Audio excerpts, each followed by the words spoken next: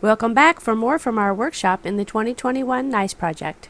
But before we move on to our selective passage, I wanted to just talk a little bit more about Charlotte Perkins Gilman, the racist, because we can't, how do I want to say this? We can't avoid some of the difficult things that sometimes we run across when we pick books, works that are from a different time period. And especially we can't avoid things that might be rather unpleasant. So Gilman herself was the great niece of abolitionist Harriet Beecher Stowe, but she was a racist. And here I've created this image. I wanted to give this quote to you. This is something that she wrote about Black Americans in 1909, and this was published in the American Journal of Sociology. We have to consider the unavoidable presence of a large body of aliens of a race widely dissimilar and in many respects inferior, whose present status is to us a social injury. I mean, this is pretty horrible, you know. And we always have to say at the outset that we try to confront, whether it's in the text of a book we're looking at or in the life of the author of the books that we're looking at, we always try to confront these issues and deal with them and be honest about them. And so as much as I love the yellow wallpaper, some of this is very hard and very distressing.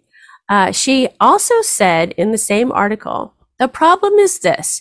Given in the same country, race A progressed in social evolution, say, to status 10, and race B progressed in social evolution, say, to status 4.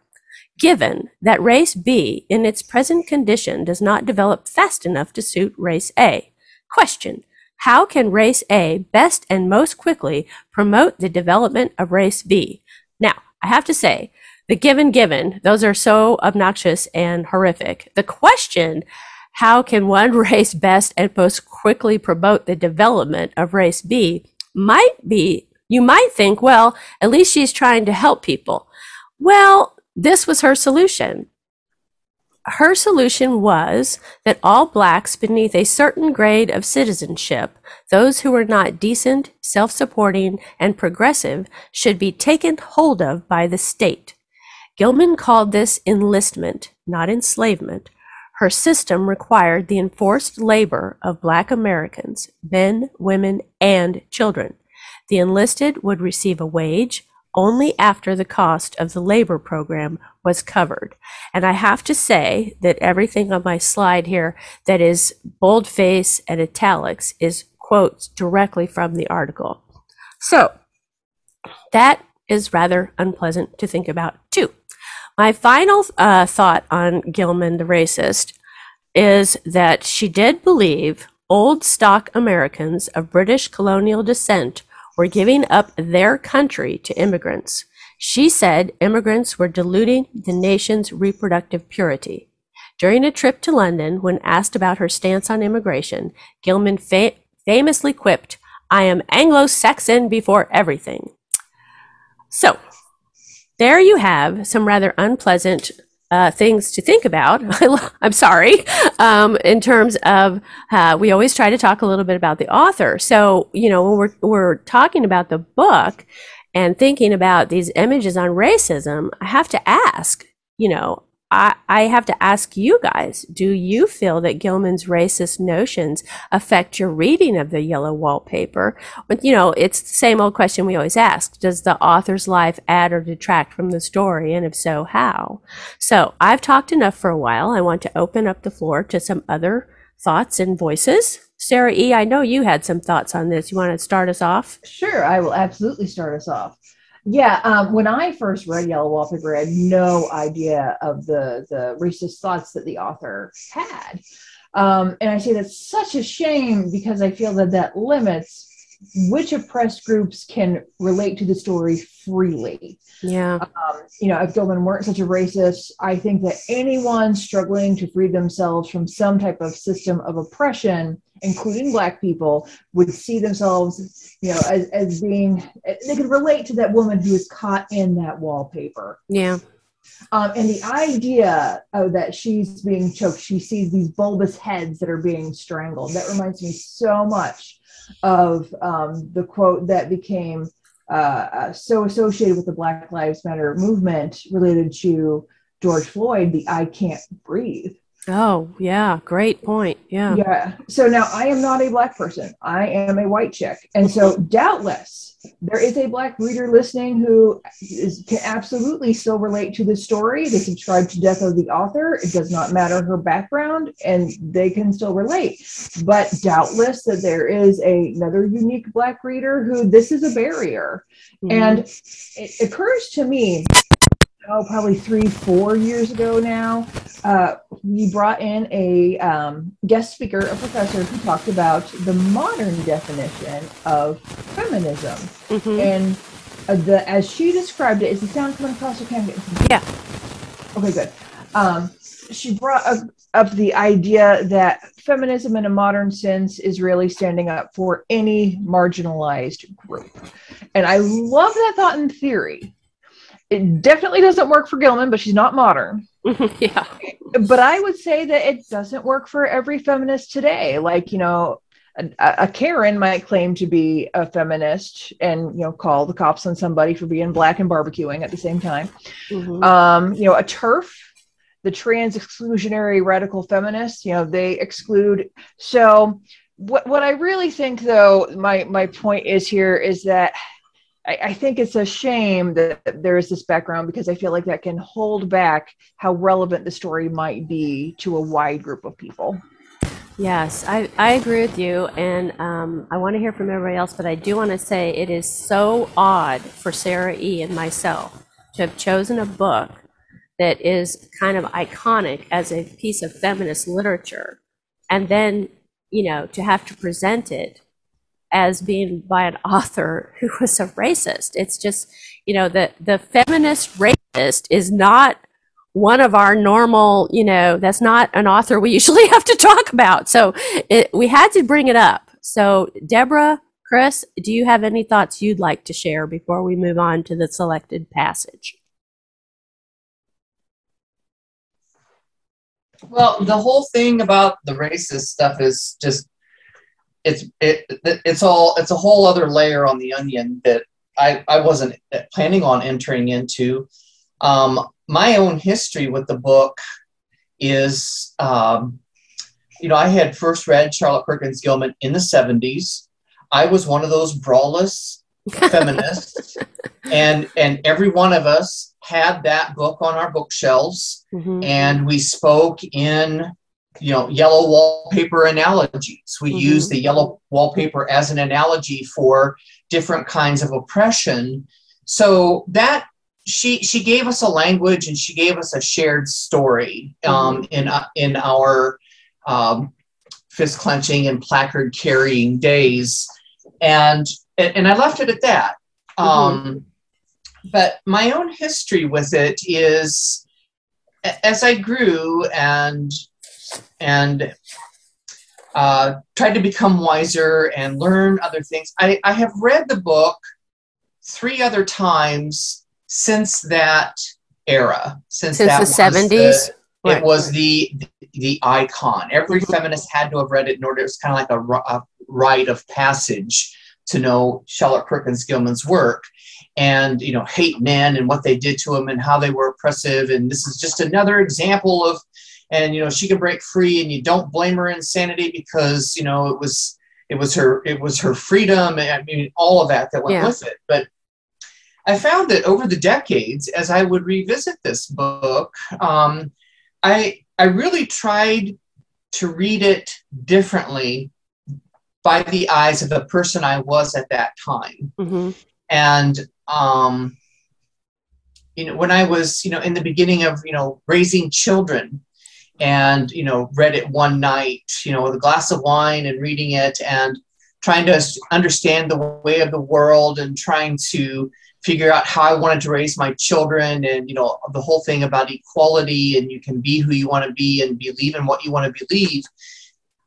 It was interesting that in that revisiting it, I found myself to become purposefully intentional on taking her husband's point of view.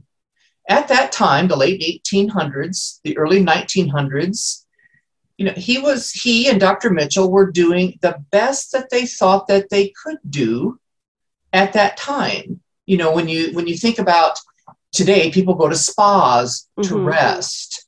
And so, they had this opportunity to stay at a friend's home in the woods and away from society and away from the hustle and bustle and responsibilities and everything. And during that particular revisiting with the book, I didn't hold him to be such a monster, either him or Dr. Mitchell, to be such a monster, because they felt that they were doing what best they could for this person. And that is why it's important to remember when it's written, 1892 when it was published. That's what they had. It'd be a historical account. But what you're saying is, I had to calm my jets a little bit, and not be so feminist and fist shaking and the whole bit about it, and say, no, wait a minute. There's another side to this story.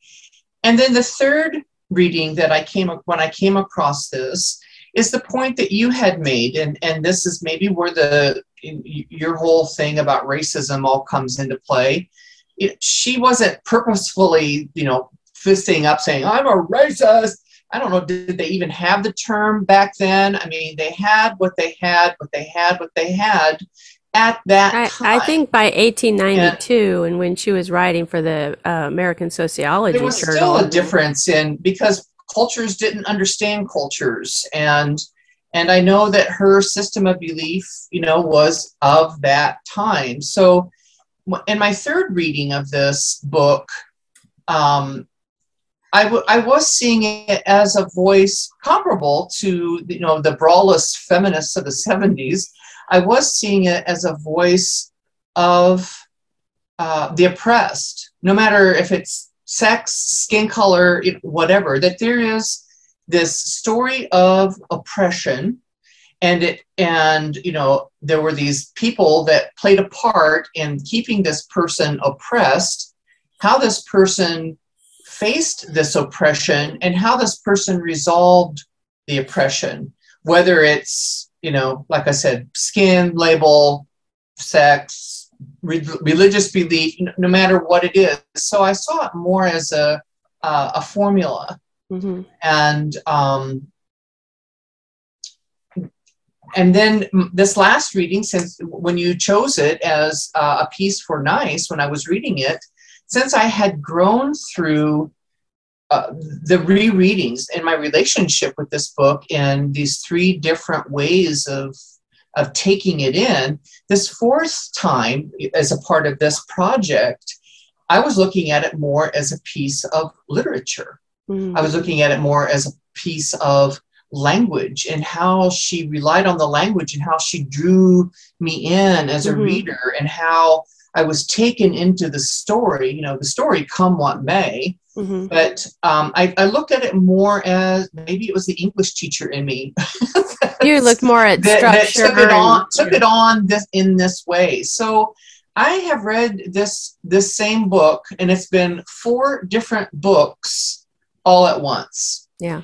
And as far as an art piece, I'm gonna have to flip a coin. Which eyes do I want to? Sure. So well, that's one of the reasons. That is my relationship with this book, and I'm not gonna, that's where it is. And I'm sure that if there's a 5th reading of it on down the line, when I get a little bit wiser and have more experiences under my belt, I will probably read it even differently. Yes. At that time. Well, and I think that's what one of the goals of our project is. First of all, everybody who, participates in any way, even if we never see them, even if they're not in workshops, we never hear from them, but they are reading the books at home and revisiting them. They have their own journeys, just like you have told us. And I have my own journey. Sarah E. has her own journey.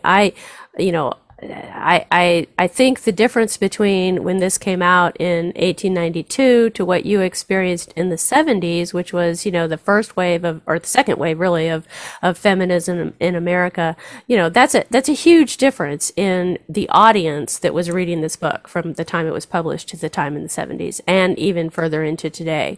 I will have to say one thing about you know, bringing up Charlotte Perkins Gilman as being racist. She was racist. She was a self-acknowledged racist.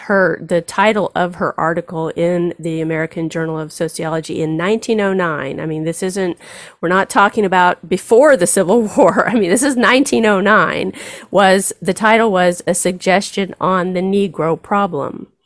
Now, you know, that title alone is self-admitting that she sees a Negro problem. So she was not in with the abolitionists of her great aunt, Harriet Beecher Stowe. She didn't believe in the equality of Black Americans to white Americans. And that, you know, I presented snippets of what is known about her as a racist. So I encourage anybody who wants to delve more into her personal life, whether it's her feminist theories and her work with feminist organizations, or further into reading more about what she had to say about race and different things like that, to go ahead. I just wanted to present a little bit because I felt obligated. We're going to be talking about Edgar Rice Burroughs and Tarzan of the Apes, and Edgar Rice Burroughs is our counterpoint to Charlotte Perkins Gilman. He's the male that he's very prejudiced and racist, and we're going to have to deal with that. Join us next time as we continue with our workshop discussion for the 2021 NICE project.